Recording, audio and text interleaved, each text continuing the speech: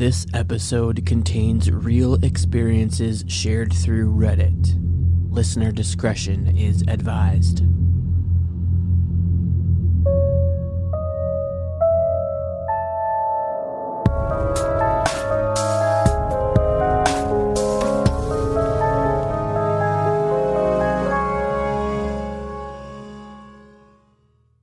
This is a story that's really been bothering me lately for absolutely no reason whatsoever. A few months back, I just had this dream that brought back this memory I tried to suppress growing up. But as of recently, it's been weighing on my mind. Growing up in 2005, on the edge of the suburbs, there was a large grove of trees and hills by some railroad tracks that led to a big forest about half a mile from my house. When I was 9 years old, me and my neighborhood friends would ride our bikes to the railroad tracks and walk to the forest to go explore the random pieces of furniture and junk in this peculiar forest. We'd play card games, do homework, and hang with friends out there for about an hour or two, but never sat out there too long. There were small abandoned houses here and there in this forest that we stayed away from, as one neighborhood friend, Michael, told me there was a homeless man who lived in one of them, and if you saw him, run. So, right off the bat, after hearing this, going near this house in the woods was as scary as could be. One chilly November afternoon, after school, I came home and dropped off my backpack at the house and immediately went to the woods. My bike was broken, so I walked. Michael had told me at school that day to meet him in this open area of the forest to play Pokemon with him. This was something we'd frequently do growing up, just to pass the time until our parents got home about 4 p.m., so it was nothing unusual. As I crossed the railroad tracks into the forest, I instantly felt a weird sensation. That feeling you feel when someone is watching you. I looked all around and couldn't see anyone. So I thought I was just getting spooked, as the rather overcast day was very eerie anyway. Trekking through the autumn leaves scattered across this large wooded area, I came upon the big open area where I was supposed to meet Michael. Near the area where we normally met was his notebook, open. On the page was written, "Hey, I had to go back home and grab some batteries for my Game Boy. Wait for me here, I'll be back soon. Michael." So I waited. Being alone, especially feeling like someone was watching me, made this peculiar moment very uncomfortable. However, I convinced myself I was just being a wuss and decided to wait for Michael. I sat down and began playing my Game Boy. It wasn't too long until that sensation of being watched grew into utter paranoia. I kept frantically looking up from my Game Boy and checking my watch to see how long I'd been waiting. I'd been sitting there for 30 minutes. It was beginning to get dark. Then, I heard some leaves crunch. I looked in the direction of the sound and briefly saw a dark hooded figure peeking from behind a few trees and hide back behind them. My skin crawled, and I immediately jumped up from where I was sitting and froze in my tracks, staring. I screamed, "Hello?" to see if anyone was there. I was quickly reminded I wasn't alone when I saw this tall, dirty-looking hooded man peek back around from the trees. He called back, "Hey, buddy." I picked up Michael's notebook and ran for my life.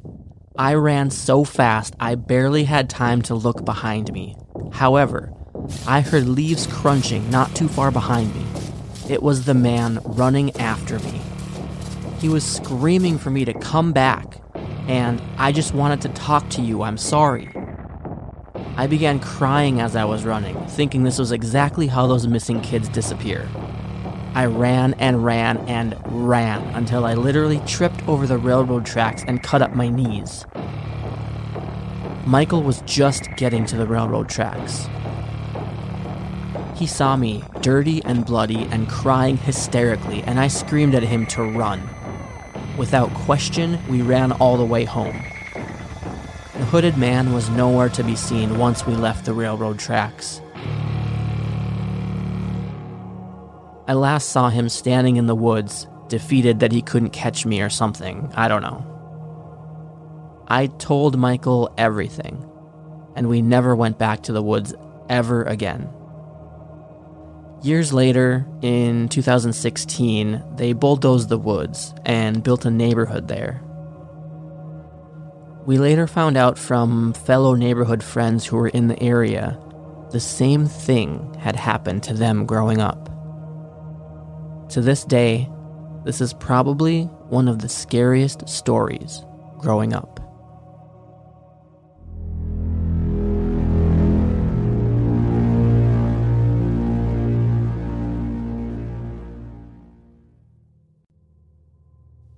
This happened about 2 summers ago, while I was house sitting out in California for an older couple I had met at a conference for work. It had seemed like a dream scenario. The couple wanted to vacation in Hawaii for 2 weeks, but didn't want to board their cats, and I had been chatting with them about wanting to visit California again, where they happened to live, because I had loved it the first time I went, and we figured that we could just mutually benefit if I came out and house sat for them.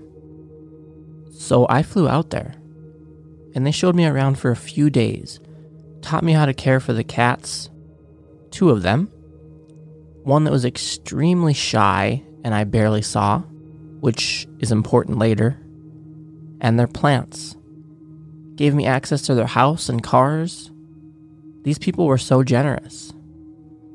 And before I knew it, I had dropped them off at the airport and I was on my own. At first, it was really the dream vacation. I was staying in Oakland and making forays into San Fran, Sonoma, Monterey. In the mornings, I could walk out the front door and shortly be hiking the paths surrounding nearby Mount Diablo. And I was just ultra content with the world. I was so enamored by the area that I had actually started looking into taking some steps to relocate out there myself even. But then one day, about halfway through my final week out there, when I got back to the house, I felt really odd. Almost like I shouldn't go inside. I shook it off and went inside anyway, because it was getting late and I needed to put out dinner for the cats. Once I was inside, I forced myself to ignore how off I felt, and I made some food for myself, went to bed, and was shocked to find the shy cat hiding under my bed and crying. This was the first time I had even seen her close up. The entire time I had been there, up to that point, she had never left my host's bedroom unless she didn't realize I was around. Again, I ignored feeling weird, and just assumed she had decided I was okay and went to bed. I did start locking my bedroom door that night, though. I also remember that about halfway through that night, I thought I heard someone walking around in the gravel outside of my window. But after listening for a bit, I didn't hear anything else and went back to sleep. The day after, in the morning, I still felt a little odd, but kept up with the plans for the day. I drove out to a little music festival in Sonoma and went clothes shopping. Had an overall great day. When I got back to the house, though, I found the front door locked in a way I hadn't left it. Basically, my host never locked the deadbolt, only the lower second lock, and that's the only lock my key worked on. So I never messed with the deadbolt. But it was definitely locked. So I had to call my hosts and find the hide key, which, to their credit, safety-wise, was buried like a whole foot underneath a bush outside, and had definitely not been unearthed for a long time. So I used that, went inside, and kept the key with me just in case it happened again. And it did. Both a different door. This time I had stepped out into the garage to get a drink, and I turned around to go back into the house. The door was shut and locked. I could use my normal key on that door, but I was still pretty bewildered. My own cats are whack, so I think in my mind I was trying to come up with a way the cats could be locking me out of the house, but I was coming up empty. I decided I must have been misunderstanding how the locks worked, and just wrote it off and started checking and triple checking the locks when I went out of the house or into the garage. That night, when I went to bed, the really awful feeling of unease was still there, and so was the shy cat, who was clearly unhappy to see me, but also wouldn't leave my room. But again, I just locked my bedroom door and went to sleep. The next morning, I felt awful.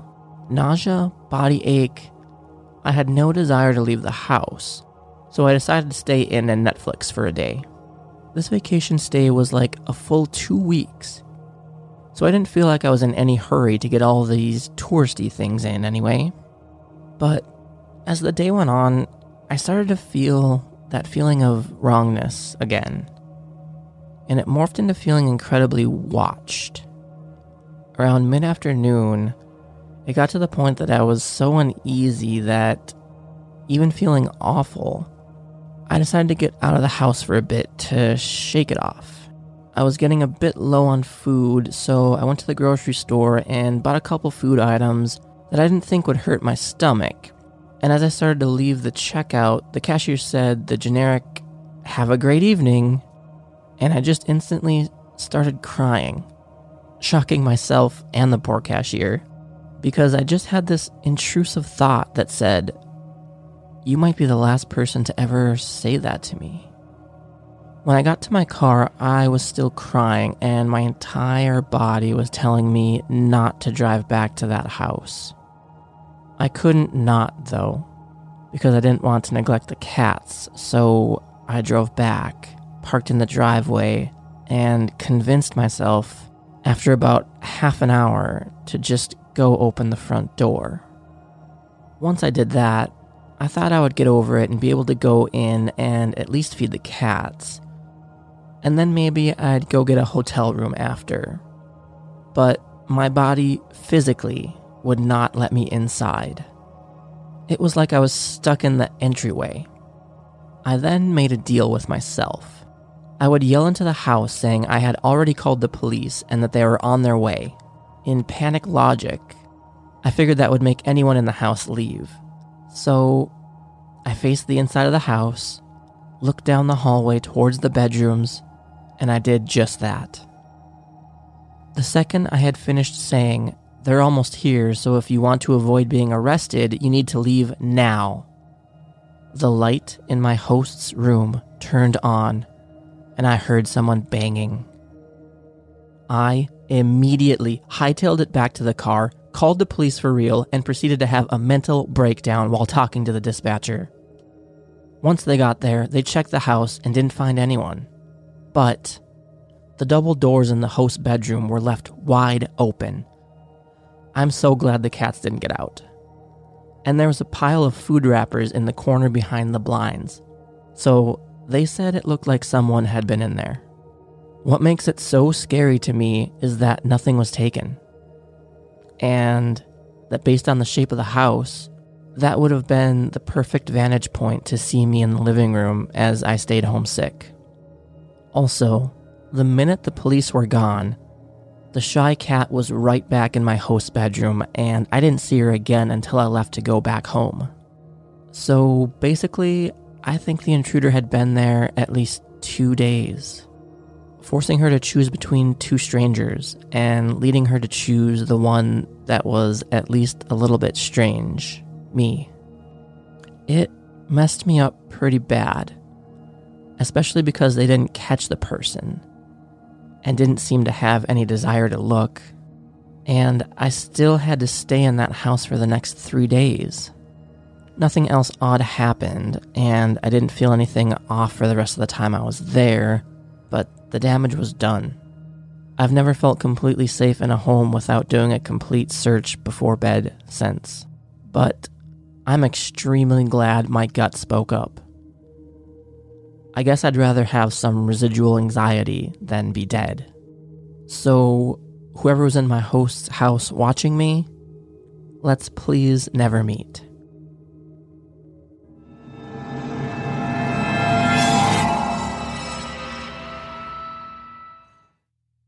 You might be surprised to know that not all serial killers are straight cisgender white men, and the victims of true crime are not a monolith either. She's Wendy and I'm Beth, and together we host Fruit Loops Serial Killers of Color, a true crime podcast. Together we take deep dives into the true crime stories about marginalized and minoritized perps and victims that often go untold. We also provide the context and nuance that these stories deserve. At Fruit Loops, we're serving up true crime with a side of history, society, culture, and some fun. Listen to Fruit Loops Serial Killers of Color on Spotify, Google Play, Apple Podcasts, or wherever you get your podcasts.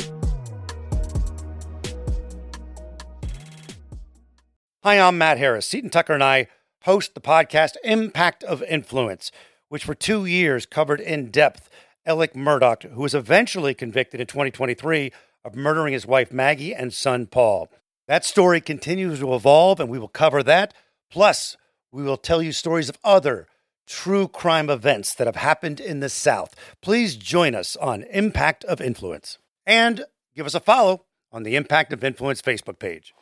Hello everyone, my name is Matt Neglia, and I am the host of the Next Best Picture podcast, part of the Film Entertainment Awards website, nextbestpicture.com. On our show, we explore all year long what is possibly going to win Best Picture at the Oscars. We do this by conducting interviews with people within the film industry, holding weekly reviews of the latest theatrical releases, and on our main show, where we dive into various different topics, answer your fan questions, and also do our best to explore Oscar history's past in hopes that it will tell us something new for this upcoming award season race. We hope that you will join us on all of the various podcasting networks. We look forward to seeing you over at nextbestpicture.com.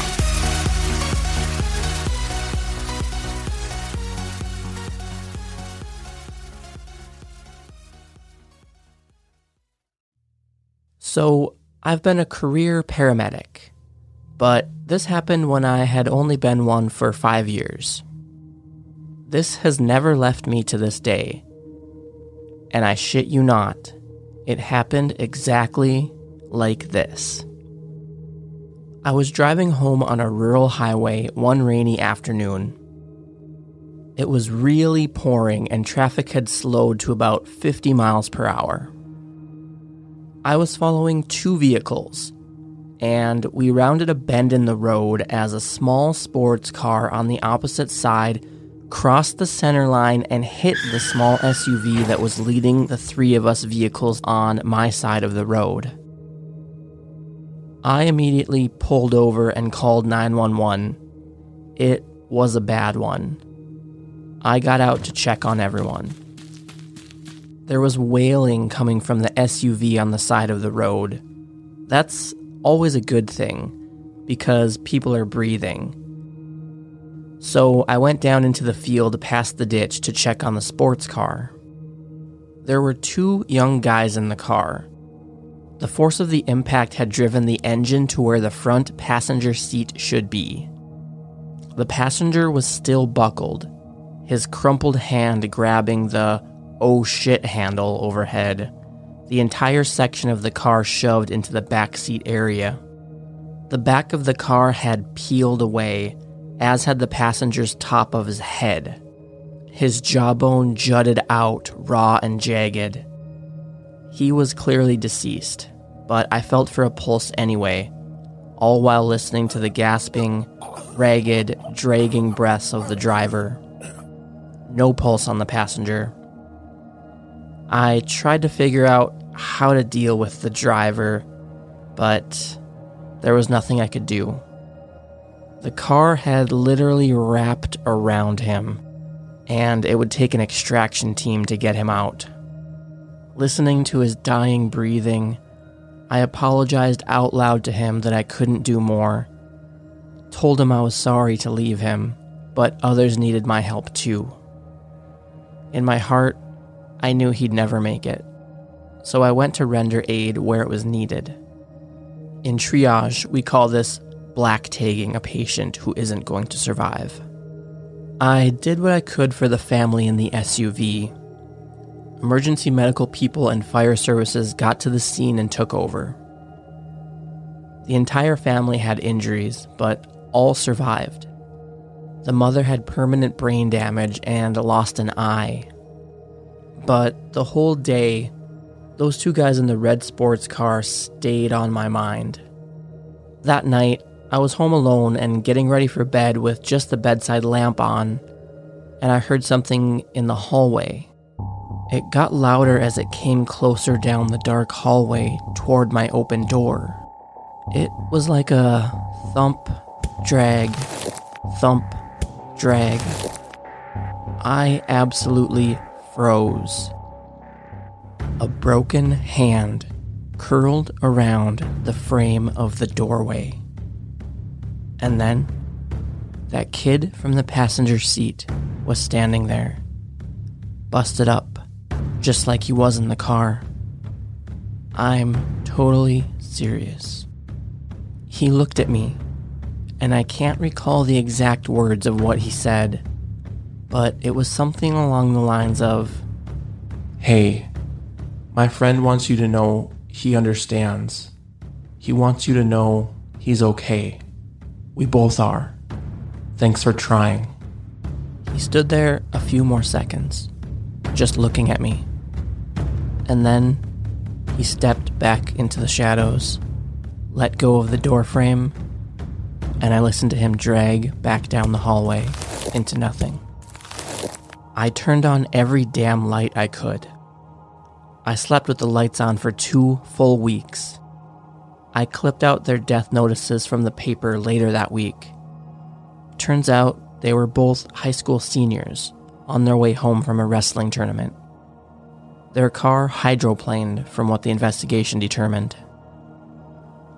I never would have recognized the blonde-headed kid had he come back to me as his healthy, unwrecked self. Freaked me the hell out that he came back to me busted up. I still have the newspaper clippings. I'll never forget them, nor the ghostly visit. Anyway, that's my experience. I've seen a lot of shit in my 29-year career, but nothing quite that visceral before nor since.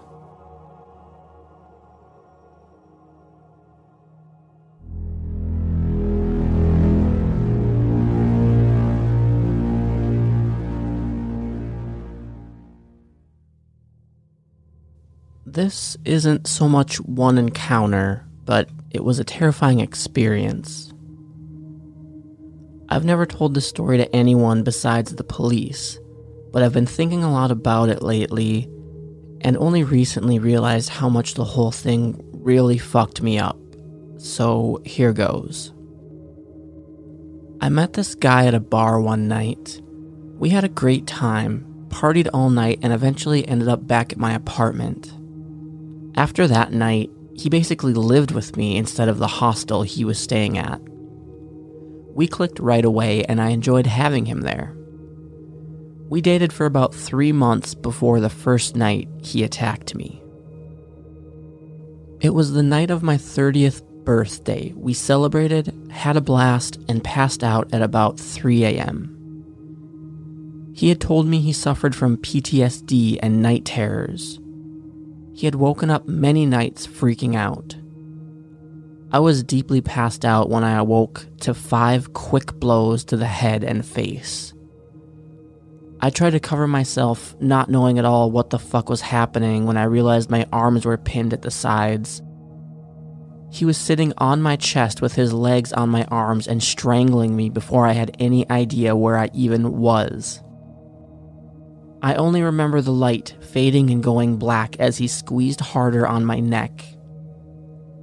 When he let go, the blood eventually rushed back to my brain, and I remember seeing him walk to the bathroom. At that point, I grabbed the dogs and ran to my car and took off. He must have passed back out. He called me hours later, completely confused as to where I went.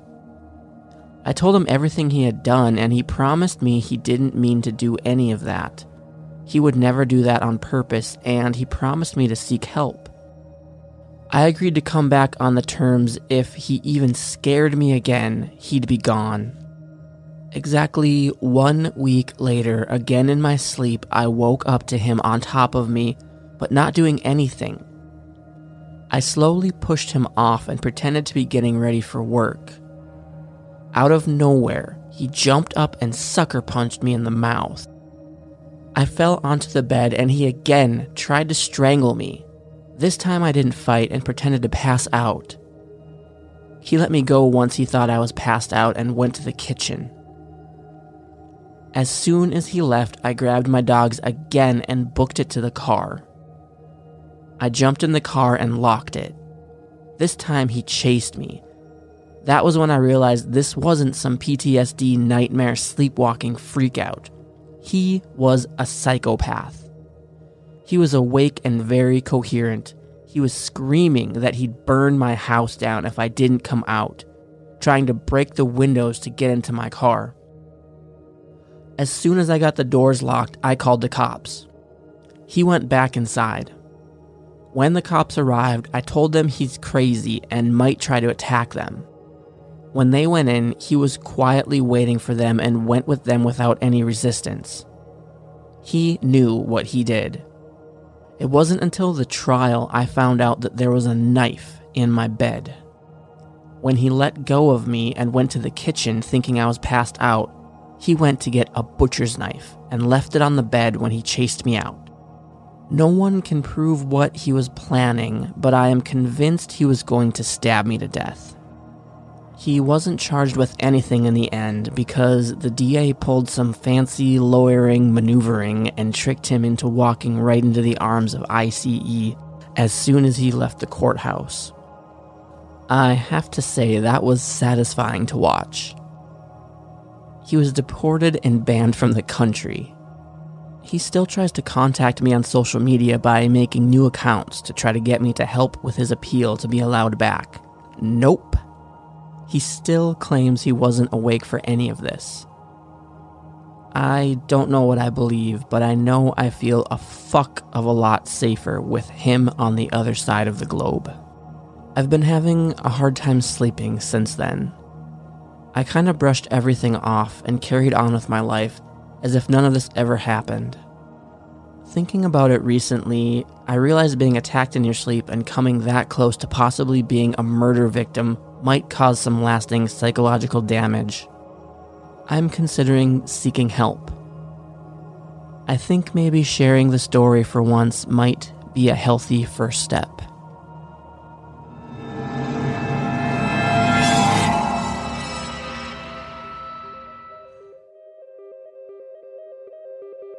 You've been listening to Disturbed.